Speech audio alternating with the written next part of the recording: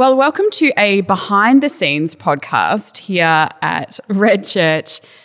And we're really going behind the scenes. Currently, I am sitting in the middle of what used to be our auditorium, and I am here with Mark Sayers, who's in one room, Britt, who's in another room, Daniel, who's in another room, and I'm looking at them all through glass. How are you guys? Good. This is a very different setup to what it would have been like a year ago, where you would have had a bunch of people. I have visions in my head of people sitting on couches without social distancing, sharing food, chips, and this feels like a very new, strange and different new world that we're in. But weirdly, we're getting used to it. Yes, we are. And I think the purpose kind of behind this episode is to explore the number of changes that have occurred, not just within Red Church, but within the world, and how we've had to adapt and change. We obviously live and breathe this, but many of you out there who join us for Sunday services, who are part of huddles and part of our community, haven't seen sort of what's been going on behind the scenes. So we want to give you a little bit of a snapshot and a look into what life has been like as a Red Church staff over the last 6 months or so. And I guess we're really heading into a new world, and we want to take the opportunity to learn from this transition, from the times of transition, which Mark has been speaking about in a number of his sermons. So, yeah, we're just taking the opportunity to have a chat about this. Let's go back to maybe early March, and we're in a stage of pandemic prep. How would you frame that for us, Mark? What would you say? Well, I think we started the year, as so many people did. I saw this great thing on Twitter today. Someone had retweeted Boris Johnson's Twitter account, and he put up a tweet. I think it was actually I'm just actually going to look at the date because I have it right here. It's a tweet from Boris Johnson on the 2nd of January, 2020. And it's the British Prime Minister with his signature, messy hair. He's giving not just one thumbs up, but a double thumbs up. And he's simply written, "This is going to be a fantastic year for Britain." And, we can sort of look back at that and sort of with a wry smile now. But I think it felt like that at Red. Like we were looking forward. We'd planned to kick off a whole new congregation. And that was in the works. And we did that. We're very much with our heads down, thinking about what this year was going to look like with all its potentials and possibilities. I began to first see things come across my sort of, news feed on Twitter of people sending in videos from Wuhan. At first, you're watching it, thinking, what's going to happen? I remember being in the US when the swine flu thing broke out and actually visiting a hospital and with someone and thinking, is this going to be the big one? And then sort of it didn't seem to take off, and you're like, it's another false alarm. But there seemed to be something about this virus that, and the real sort of worry that you began to see even before it really hit, I guess, our news, the more traditional news sources of papers and television. As things began to kick off, I had a conversation with Daniel sort of off the record, just between us. I said, it's not off the record anymore. Not off the record anymore. I just said, hey, listen, I'm watching this. If this does take off, we need to start preparing. I went to Malaysia at the end of February for part of the Bana Connected Generation Southeast Asian tour. And originally we were going to go to a couple more countries, but that didn't happen. So I flew into Kuala Lumpur. And I remember getting to Melbourne Airport and seeing, the many, many flights that go daily from Melbourne to China, and they were stopped at that stage. And it was a ghost, the airport. I felt like it wasn't affecting us here in Melbourne doing about your daily life. But then going to the airport, it's like, wow, this is a ghost town.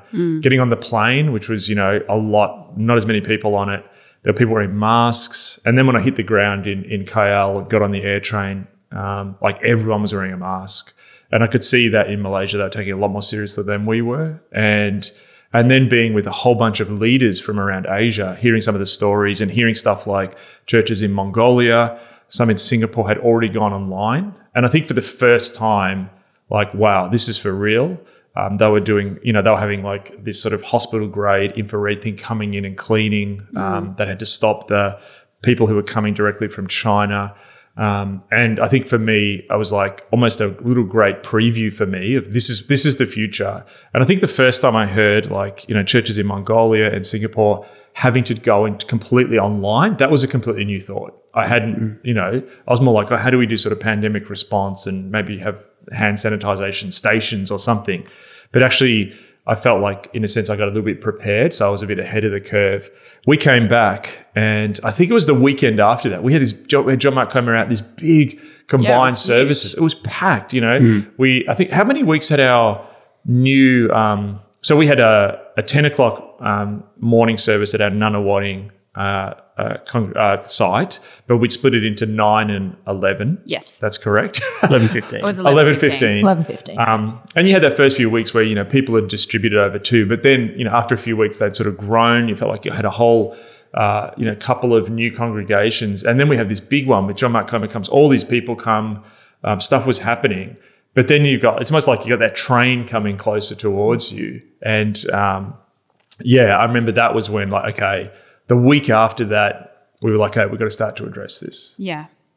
And so in terms of services, do you remember, Britt, what we started to chat about? I mean, many of you listening will remember what that was like because it was the last times that we were meeting. Yeah. I remember just starting to discuss the idea of that, the pandemic coming closer and the adjustments we'd have to make. And I suppose they just felt like minor things, just an awareness, we're going to have to socially distance and things are going to be a bit different, but it's going to be fine. So it just felt, it was interesting being in the office and hearing the trajectory or potential trajectory, but then being able to lead people through that and share what was needed at the right time to actually journey through that together was really interesting. And I think what you said, Mark, is so true. For me, it kind of felt like this whiplash as well as this slow encroaching of something coming. And I don't think ever before really sensed it, not just in Melbourne, but around the world.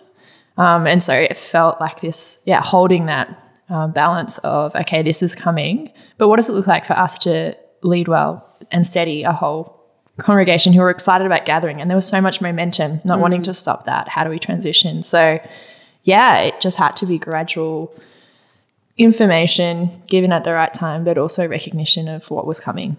Yeah. What about you, Daniel? Was there anything particular that sort of marked this time in the pre-pandemic prep? I think being, only in my early 30s, but just haven't really lived through something like this that's ever affected. And so the idea of it was purely that, just an idea and like something that's kind of at arm's length significantly in another country. And I suppose there's a sense of security and like we're in Australia and we're an island and we can cut ourselves off if we need, or so I suppose there was a bit of a denial of sorts, not intentional, but just I hadn't come across anything like this before. And so we were having team meetings. You were sharing some of this stuff early on, Mark, and I began thinking about it, but still was kind of like, I'm not sure. Good to put some thought to it, but probably won't play out. And then I remember one of the last services I had, I got Kelly, I got her to get a pack of 12 Dettol wipes for the microphones for the service. Little did I know that was far less than what we would have needed.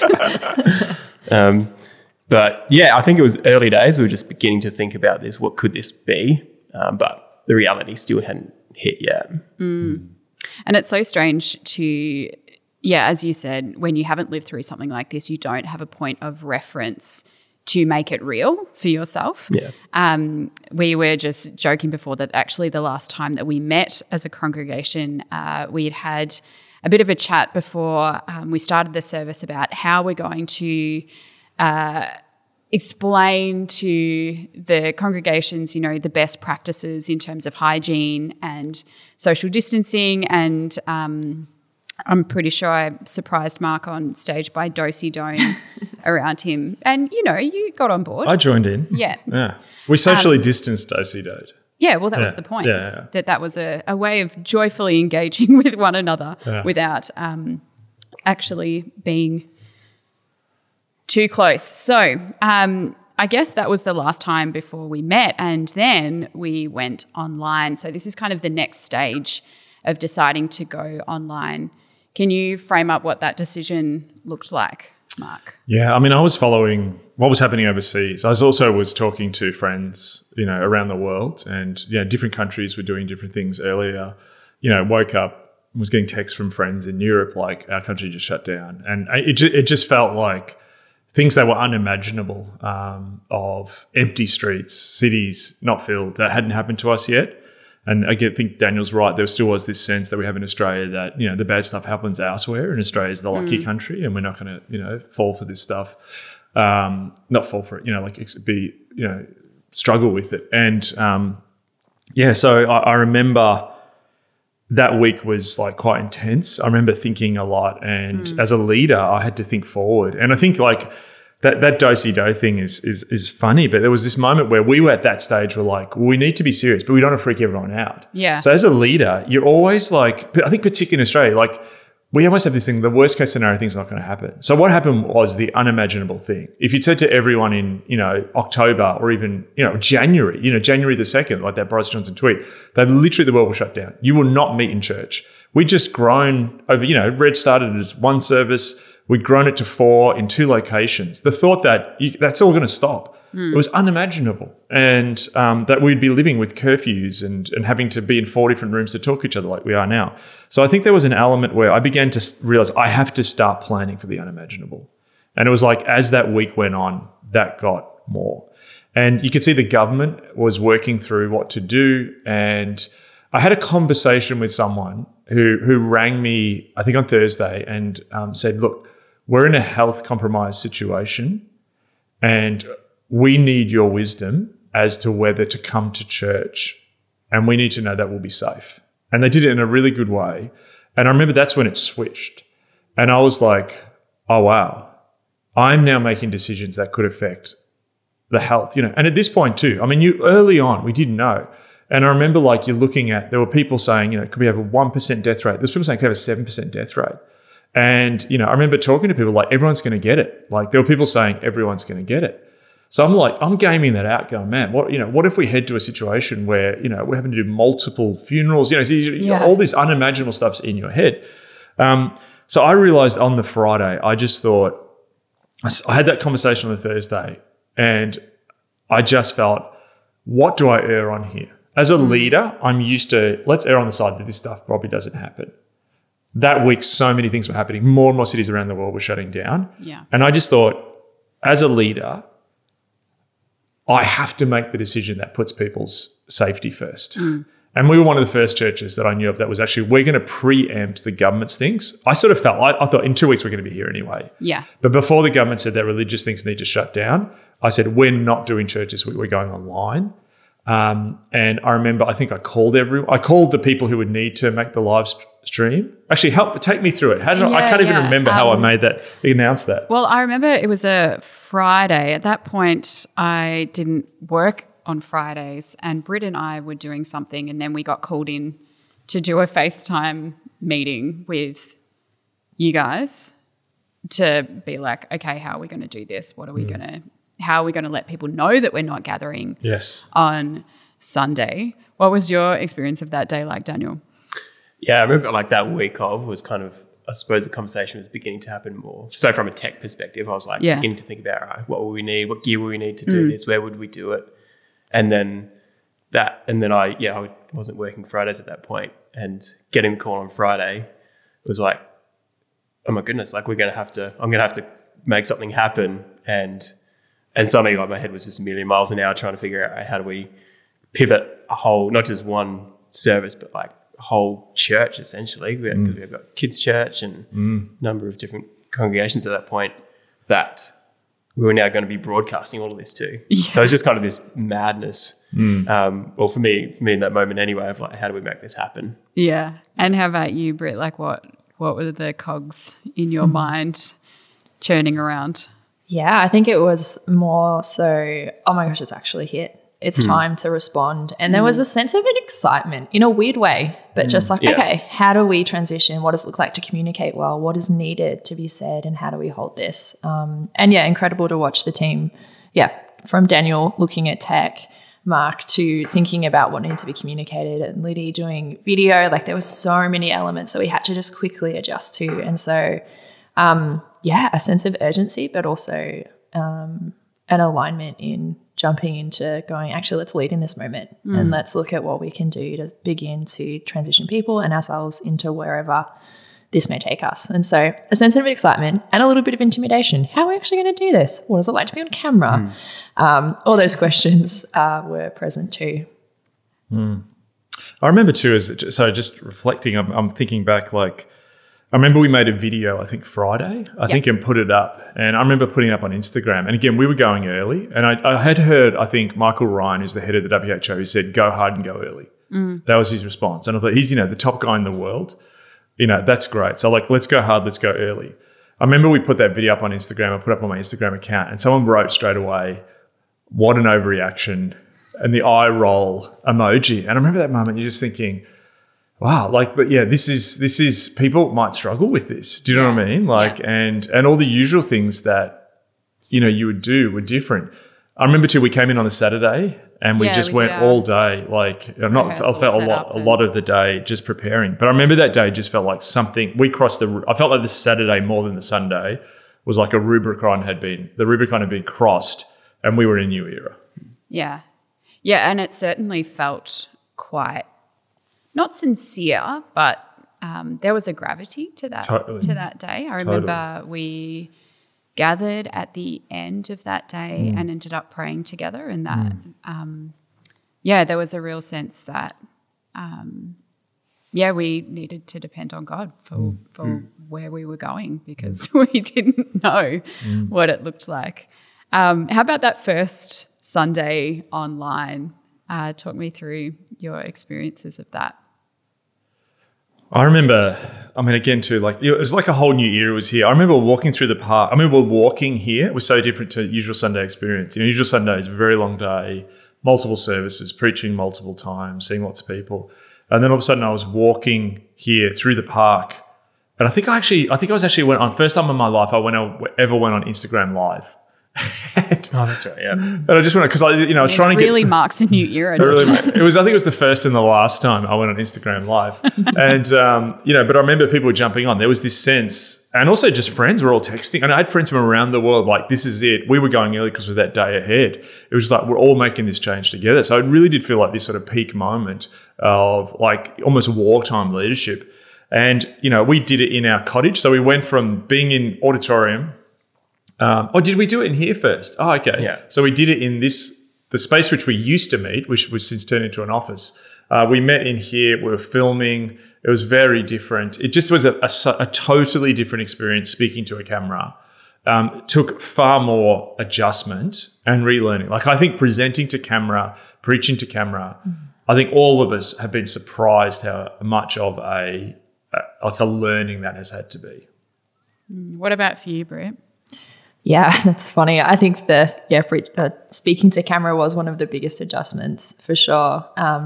But also feeling the weight and preparation of something, but being in a room with maybe there was 5 or 6 of us at the time, not used to a Sunday service where there's a sense of connection, the Holy Spirit's moving, there's people singing and praising to, okay, we've got to not reproduce that energy, but remember that this is just as important. Church is just in a different way. And I think what you said before, Lydia, as well is really interesting. And I feel like it's been one of the lessons of you kind of adjust your behavior. You just do what you need to do. And then there's almost like a leading by Holy Spirit to be like, oh, actually, this is really significant. Okay, but how do I adjust to that as well? And it felt like there was constant cycles of that. Okay, now we're going to be on camera. All right, how do I speak to a camera? I don't know, like these practicals. Where am I looking? I have to look in the lens, otherwise it's weird. Yes. But also, how do I still come under alignment of what God wants to do and recognize that this moment is important, speak to that, lead in that. It was like this dance back and forth, learning new skills, but also what is God doing because he hasn't left. But equally feeling really like processing all of this at the same time, being like, this is not normal. I feel so connected. I'm speaking to a congregation, but I cannot see them. Where are they? And so equally, a sense of fracturing, but then also a sense of connection in a whole new way. It was, really, really interesting. All happening on one Sunday. Yeah. Yeah. How about you, Daniel? You were the tech maniac with your mega desk. That was the beginning of it. Yeah, that was I remember that Sunday, and it was this weird tension of, for me, I suppose, like holding all the tech stuff, but then really sensing this is the beginning of something new, and God is still here, God's still working, but it feels different. And I suppose some of the markers that you use, like when you all gathered together, of kind of what's the vibe in the room, kind of the sense of the spirit. You didn't have that big corporate sense, but there was still a unique kind of sense that God was present and Spirit was there. And so I was kind of like, I suppose in that moment, but then like all the tech stuff's happening, and we're trying to adapt. We like that point I'd only got a couple bits of gear that we might need for live streaming. And then we were having to grab all this other like random cameras and stuff to make this work, and cables and between you and I, Liddy, we were kind of back and forth trying to move cameras from one side of the stage where the band was back to the other where Mark was about to start preaching, and waving our arms around, pointing to different cameras, changing the screen. And all at the same time, I remember like we had text, like all of us had text coming in from the congregation, sending pictures. At that point, there were people able to gather with 10 or 15 together still. And I remember getting a picture from a friend with 12 or so people gathered, kind of kneeling in front of a TV, and it was just this bizarre moment of, this is so different, but there's something unifying and significant still here. But what a day that was. I remember too, like, I mean, these are all these memories are flooding back. Like, we had to divide. We deliberately had to, like, there was the tech things we were doing, but then there was almost, I think I called it biosecurity, because I'm thinking Daniel is, tech person or whatever. Like, if we had 12 people in here, if we brought the whole team in and said we're going to live stream, and one person had coronavirus, because at that stage we're like, is this just going to rip through all of us? So we almost had two teams ready to go. Almost had like, you got one team who's going to record, but we need people who could take over from all of us if we get sick as well. So there was this sort of sense of, you're doing tech, you're doing a whole new way of church, and then you're planning like, what if this starts to rip through all of us? Now, with hindsight, we can look back, and Australia's response has been very different to what happened in other countries in the world. But, I had friends who in it got into their leadership teams, and so, there was so much at play at that early stage. Yeah. So if we're going to kind of sum up this moving to church online kind of section of time, what are the kind of takeaway things that we have learnt as a team or as individuals from this time? I think I just affirm what Britt said. I think there was a kind of dependency on God in the midst of this. I think that overwhelming thing, we were flying by the seat of our pants. It was all new, and you were just pushed into, like before that, I think church is like a football, league that just keeps having a game every week. Sunday's coming. You're gonna do your thing. That was all gone. It was totally new territory, and you're flying by the seat of your pants. And just that whole thing, I think the Holy Spirit carried us through. It was like wartime leadership, but with the Holy Spirit just continually present in our weakness. So we moved online, but not only did we move online, but we started to realize that church had to transition into to look a new way, I guess. What would you explain that new way of doing church as, Mark? I mean, I think there's a couple of things. When we first locked down, you're like, is this going to be 4 weeks? And then we're back. So I think the first thing was, are we simply just going to, everyone at that thought is like, how do we hold on to the other side of this? And how do you maintain what you have? And just the thing was, we'll do this for a little bit, and then we're back to exactly what we did before. I think we began to realize that there was something different happening. And so how we were doing it, for those, who obviously saw this, we were doing it in this space that we're in currently. Then we went to the cottage, and effectively we had worship. We had many of the elements that you would have had on stage in reduced form. We were basically live streaming that.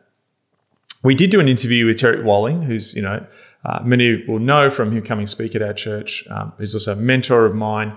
And we had a recorded interview that I did with him, which was fantastic in that it's spiritually placed. I guess, what God was, doing in the midst of this moment.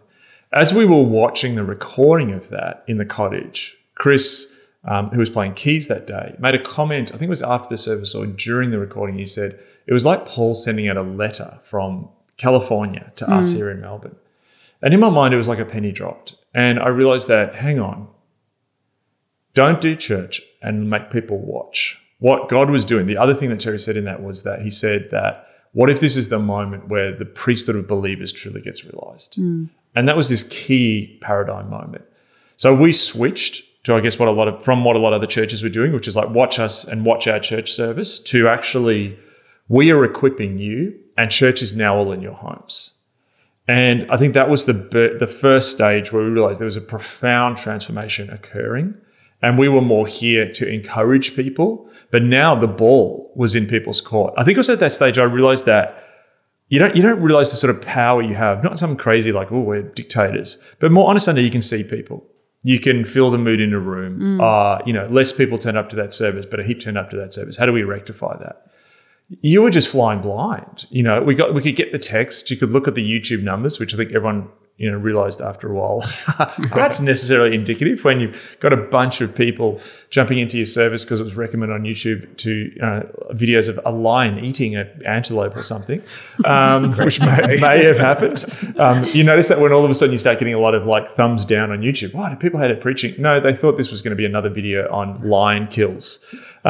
So there was this sense that what God was doing was actually inviting us to even think about church in a different way in this period. And that through losing control, in a sense, we'd lost the ball, but now the ball was with the people of God.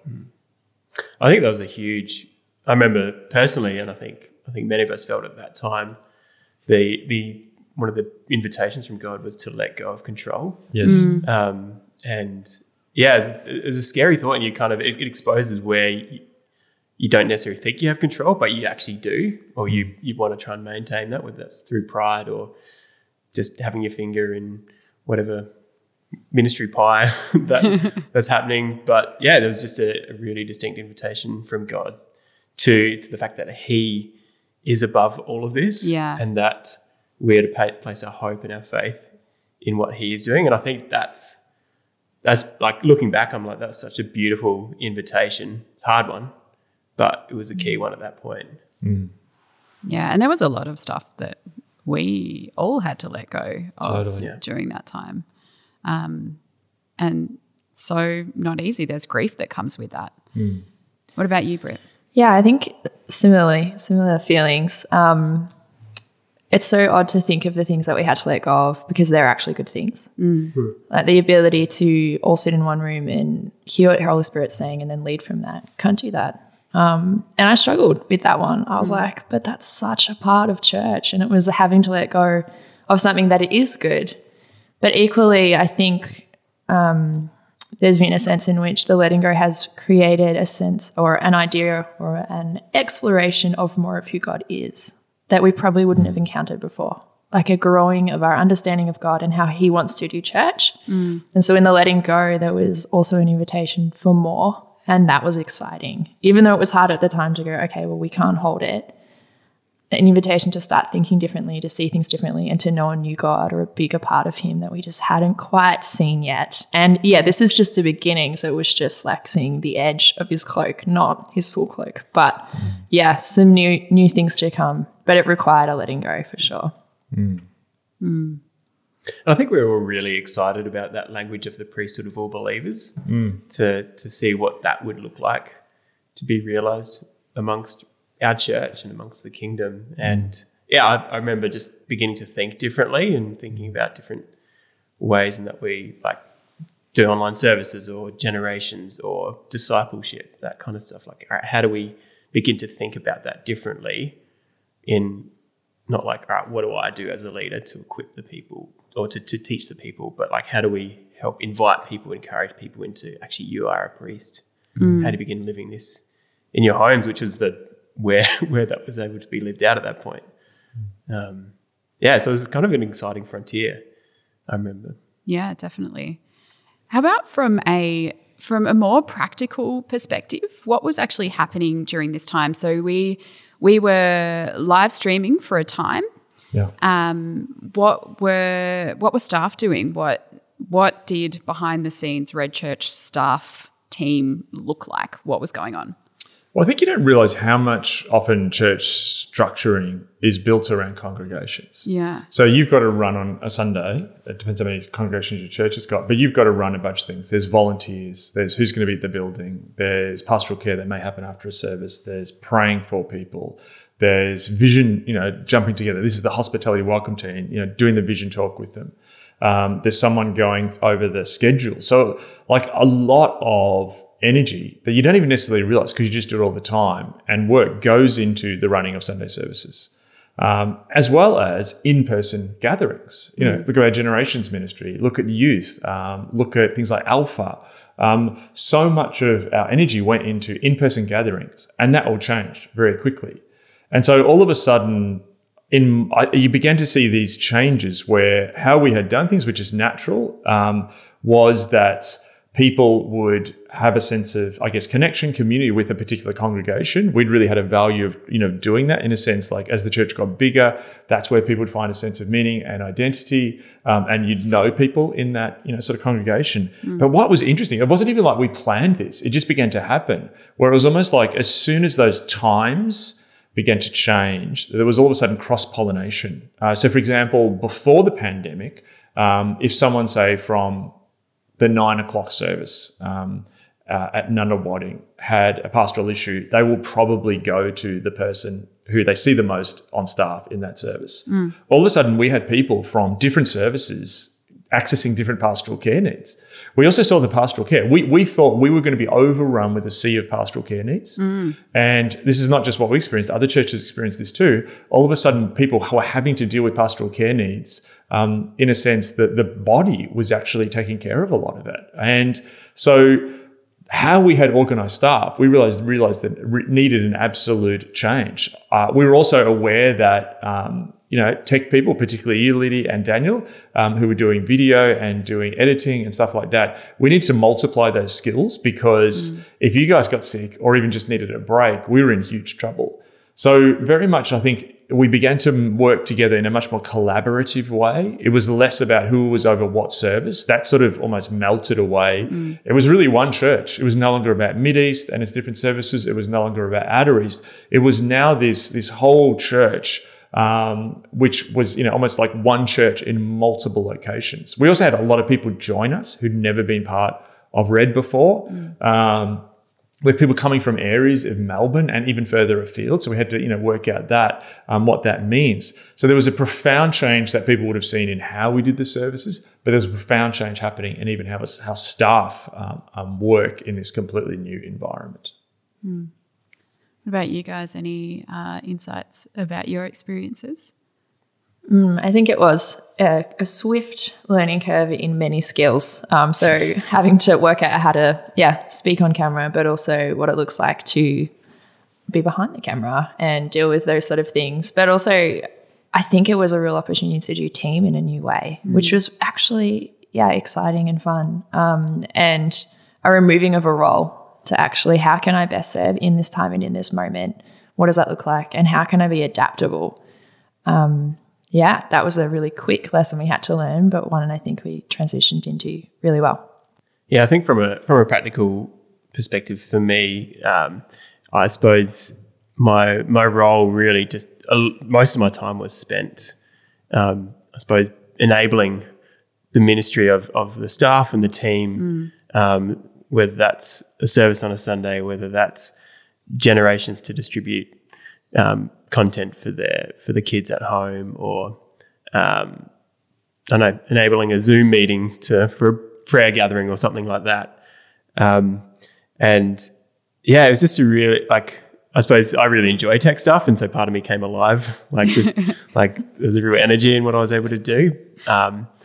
But to not lose sight of the bigger purpose and bigger picture of why we're doing this, and continually holding that before God. I really felt the need to continue to let go. I think because this was such a moving and a changing time, it's easy to get your heart set on, or a mindset on, this is how we do. Cool, we found a rhythm, let's keep going with this. But it changed quickly, and I remember we got to the point where we could start pre-recording some of our worship and music with some of the worship team, and so they'd come in together, and we'd have 6 or 7 of us kind of recording But then, and that felt good. We found some rhythm and energy and presence of the Spirit as we worship together. But then that suddenly went away again. I had to let go of like how it was happening 2 weeks ago. Yes. And get ready to think differently and pick up what the next opportunity is. So for me, it was balancing that both, I suppose, emotionally and with my leadership cap on, but also from a like practical, what resources are we using? What do we need to stop using or now take up? That kind of stuff. Yeah, totally. The story of the last 6 or 7 months of everything changing. I think that's a really important point too, Daniel brings up there, in the sense that, and maybe people at home didn't see this, but we almost had to then repivot again for the second lockdown. Yeah. So there was this period, again, we were trying to plan ahead and taking people back to, I think, maybe the end of May, beginning of June. Australia had done so well,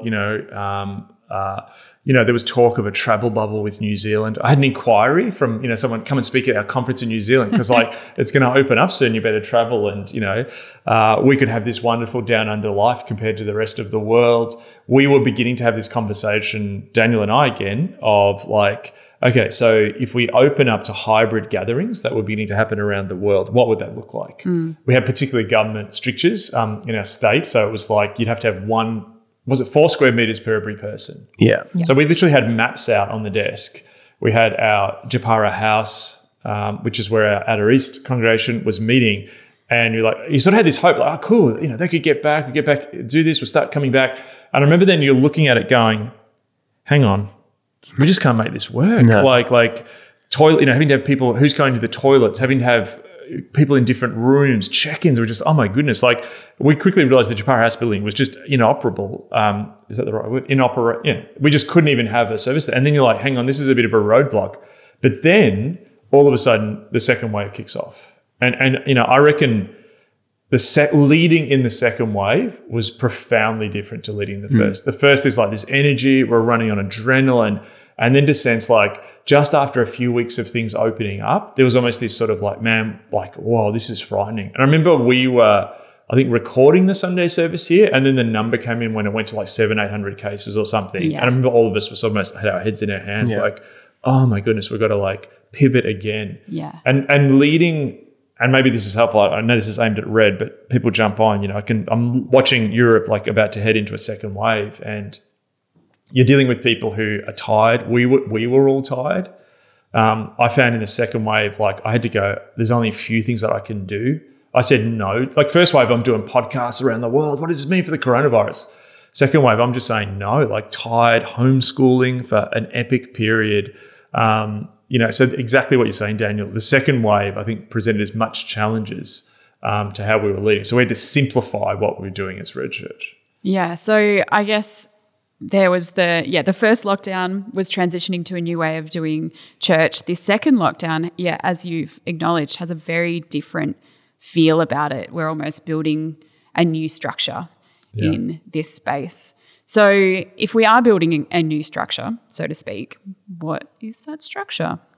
Well, I think it's in process. Okay. I think what I have focused on is reading a lot about how do you be a church in a complex space. The world before was a complicated space where you just needed a really good plan, and in a complicated world, you move towards efficiency. It's really hard to do that in a complex world because you can't even predict. You can plan for something and 3 weeks later, it's irrelevant. So, it's a move from efficiency to adaptability. So I think where we're at the moment, if you look at huddles, so we realized very quickly that we had to move from the concept that the main organizing principle of Red was congregations. We actually moved to huddles. So what huddles are, for those of you who don't know, are groups of 3 or 4 who meet together, mostly via Zoom in the lockdown here in Melbourne. Well, that's all you can do at this point in time, to spiritually encourage each other. They may talk about the sermon. So we started realizing that instead of like facilitating a congregational service, we are now facilitating and equipping these huddle gatherings. So that's a much more adaptable way of looking at things. But you look at like roles, like normally what would happen in a church is someone would get a role, like you're going to look after that service. You're the local pastor over there, and you do that for 3 years. Huddles this year has moved from, I think it began the year you doing it, Daniel. Then it went to Britt. Now it's with Bjorn. So there's a much greater adaptability. So I feel like we're in flux, we're building something, but the structure that Red will have that begins to emerge from this is really key. And I think what I began to realize too was this is less about a strategy to get through the pandemic as it was God preparing us for a world which is going to be complex after the pandemic. Yeah. The other thing I observed with the second lockdown is I think, the first lockdown, I felt that Aussie thing was there. We're going to get through this. We're doing well. And that's been true for the rest of Australia. For us in Melbourne, that was a very different thing. To go through a really long lockdown, longest lockdown in the world now, while you've got friends and family in other parts of Australia who are, rocking around, living large, hanging out with people, that was really challenging. I felt like some of the spiritual openness began to actually happen in the second lockdown, that people were more open to God. Like people were doing tougher, but also people were increasingly frustrated, and there was anger, and there was emotions which we didn't see early on. So I think, I felt that the renewal dynamic, the crisis leads to renewal, which God has been teaching, Red for a long time, all of a sudden became a really, I think, guiding principle in that second phase. And, I look back and, I've said this before, I think there was a virus before the virus, a challenge of discipleship in the Western church, where people come to church less often, their lives are less shaped by the Bible. And I began to see this second lockdown, really, that this is an incredible opportunity for Red to emerge from this time with a really strong discipleship culture, and that God was allowing us to be focused on huddles, focused on church without all of the things which get us there, like a regular time, great worship, bunch of people hanging out afterwards, donuts, whatever, coffee, that there was something that God was doing in here, and we need to press into, being actually a real discipleship community at this time and reframe this opportunity. Yeah, and I guess from an operational perspective, observing the few things that have started to be birthed as part of the second lockdown as well. I think of Britt, your involvement in building Red Care. Talk to us a little bit about what's going on in that space. Yeah, I think being in the second lockdown meant it's like it landed in a whole new way, greater dependency on God, but also a camaraderie in Melbourne. And it meant that there are local churches who are like, hold on, how do we actually respond together? We're all in this same place. And it kind of broke down walls that potentially were there. And so with Red Care, as Mark shared earlier, we thought we'd have a flood of pastoral care needs, and there have been some, and we've had the opportunity to look into that. But it's like our vision became a bit broader, and we in a way, took an opportunity to grab the hands of other churches and respond to our city. When we were feeling so divided, there was opportunity to speak to the community that we were living in, even though we can't leave our homes and we're feeling, restricted. Actually, what does it look like to be the church in Melbourne? And so starting conversations with churches in our local area to look at really simple ways to respond to what we were all feeling as a state. And so that, can vary from hampers to conversations with people who are alone to even just things like we've seen in our Sunday services of prayer. Different churches, different traditions, different faiths praying and recognizing where we're at.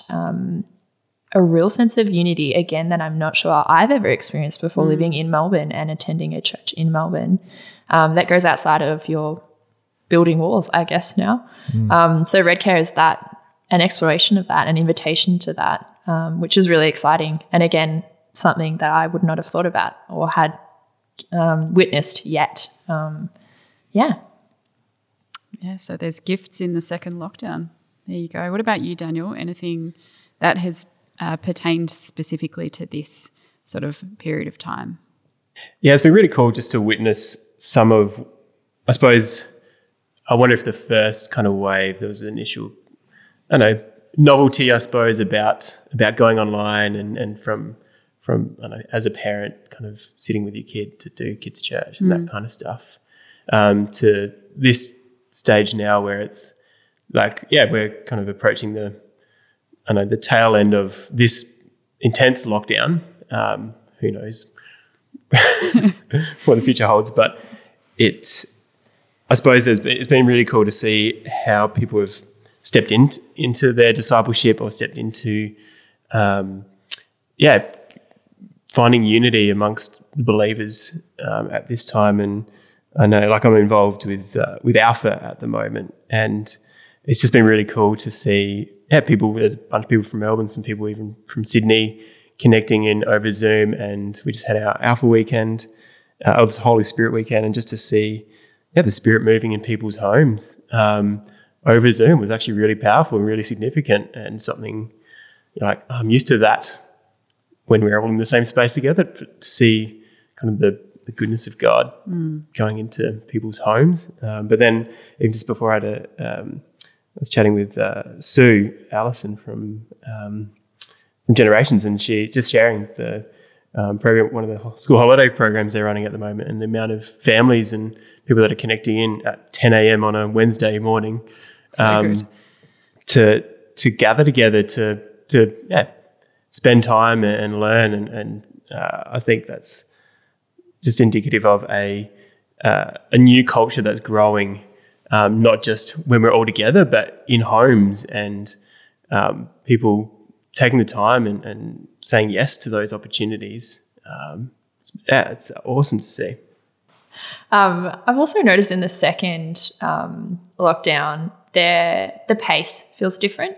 Perhaps because we have established a few things and we're not holding super tightly to them, but it's like, well, we know how to do church online now. And we want to keep growing and adapting to that. But I think because of the pace slowing down, there's a sense in which we have capacity to see things a bit more clearly. So even what you've just shared, Daniel, of Alpha, of what's happening in Generations, what's happening with Red Care, as I just shared, and stories that we hear throughout the congregation, it's almost like God's like, okay, can you see where I'm at work? Join me on this one. And then we flip and adapt to go, okay, how do we do that online? Cool. How do you pray and ask Holy Spirit to come on an Alpha Zoom session? You just do it. And so it's really an interesting change to being, in this second lockdown. And it's been really difficult for many reasons, but exciting to have new vision and the ability to be so slowed down to actually go, that's where God's at work. How do we partner with him in that? And it's a real privilege to see, again, that although we feel limited, God has not been limited by it. And if anything, we're seeing more of his movement across different generations, different faith stages. And that's really exciting.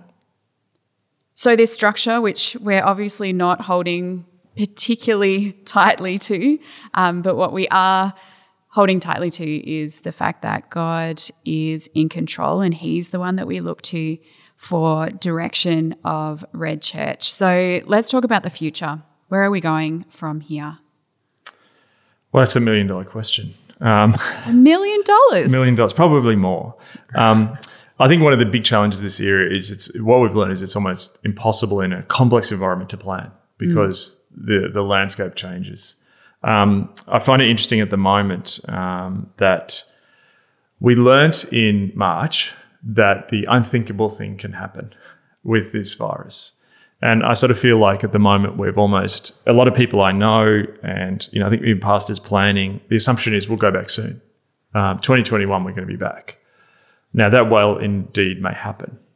But if you look at the vaccine timescale, if you look at particularly our state of Victoria here in terms of how our government does things, how the Australian government does things, I think it's a very safe bet to predict that a large part of 2021 may be disrupted. Perhaps the whole of 2021 may be disrupted in the sense of it may not be possible to meet like we did before the pandemic. If you look into, I saw an interview yesterday, with Bill Gates, and like Bill Gates is optimistic, that there'll be a vaccine coming out in the second half of the year. And I thought that's interesting. That's optimism, and there's a whole bunch of things around, when a vaccine could come and, like blah, blah, blah. Without going into all of that, I realize that what God is asking us to do is less about planning, it's actually about preparing. And so I felt like just as we had to prepare for the worst case scenario that all our services could get shut down by coronavirus, we need to prepare that it might be really hard for us to meet in person for a year or more. And I know that's hard to hear, it's hard to plan, But in the midst of that, again, I just feel that invitation. I feel this invitation that God asked me. There was this point where I realized that the church that I last went to in person before any restrictions on March the 15th. where we do-si-doed. 9th. Oh, the 9th. The 15th was the first live one. Where we do-si-doed on the stage and did announcements like we've done church for the last few years. That church is probably not going to look like it did before the pandemic. I spoke to a few months ago a friend overseas where he is in the world. He runs a church, and his church had opened up, and he basically said, Mark, you need to understand people are not going to come back the same. He had the expectation that it would just flip back to what it was before, that everyone would rush back. And he's like, it's different. Churches are having to meet in different locations, different times. We just don't know what this looks like. There's no guarantee that we're going to be able to do the services like we did before in the same ways, in the same places, or that even people will want that. I have no idea what the future holds. But I trust God because our mission's still the same. The vision's still the same. We're still the people of God. The church is flourishing in places where they have to just meet online, like the Middle East. And I believe that there is a point where we'll be past this, whether it's a vaccine, this thing burns out, whatever that may be. But in a sense that I think what Red is working towards, and I know as a staff team, we're working towards this, and I invite everyone as part of Red to work towards this, that we are the people of God, and this is his church, and he uses bad for good. I keep saying that. I think I've said that almost every week in my sermon. And, I feel like there's this sense that something will emerge from this. And, if there's a sense of anxiety that comes around what Red may look like, there was a stage, early on, Red was meeting in a weird building upper stairs, which have now been demolished and is being made way for a Hilton hotel, with 17 people. Red has looked very different over the years. It's met in many different places, but God has always been on the move. And I think we have an exciting future ahead of us. There's lessons to be learnt now about how do we be the people of God in the places where people struggle to be the people of God, in their personal lives, in their homes, amongst their families, in share houses. God is up to something. So we don't know what the future looks like, but we know who is the God of the future is what I'm holding on to.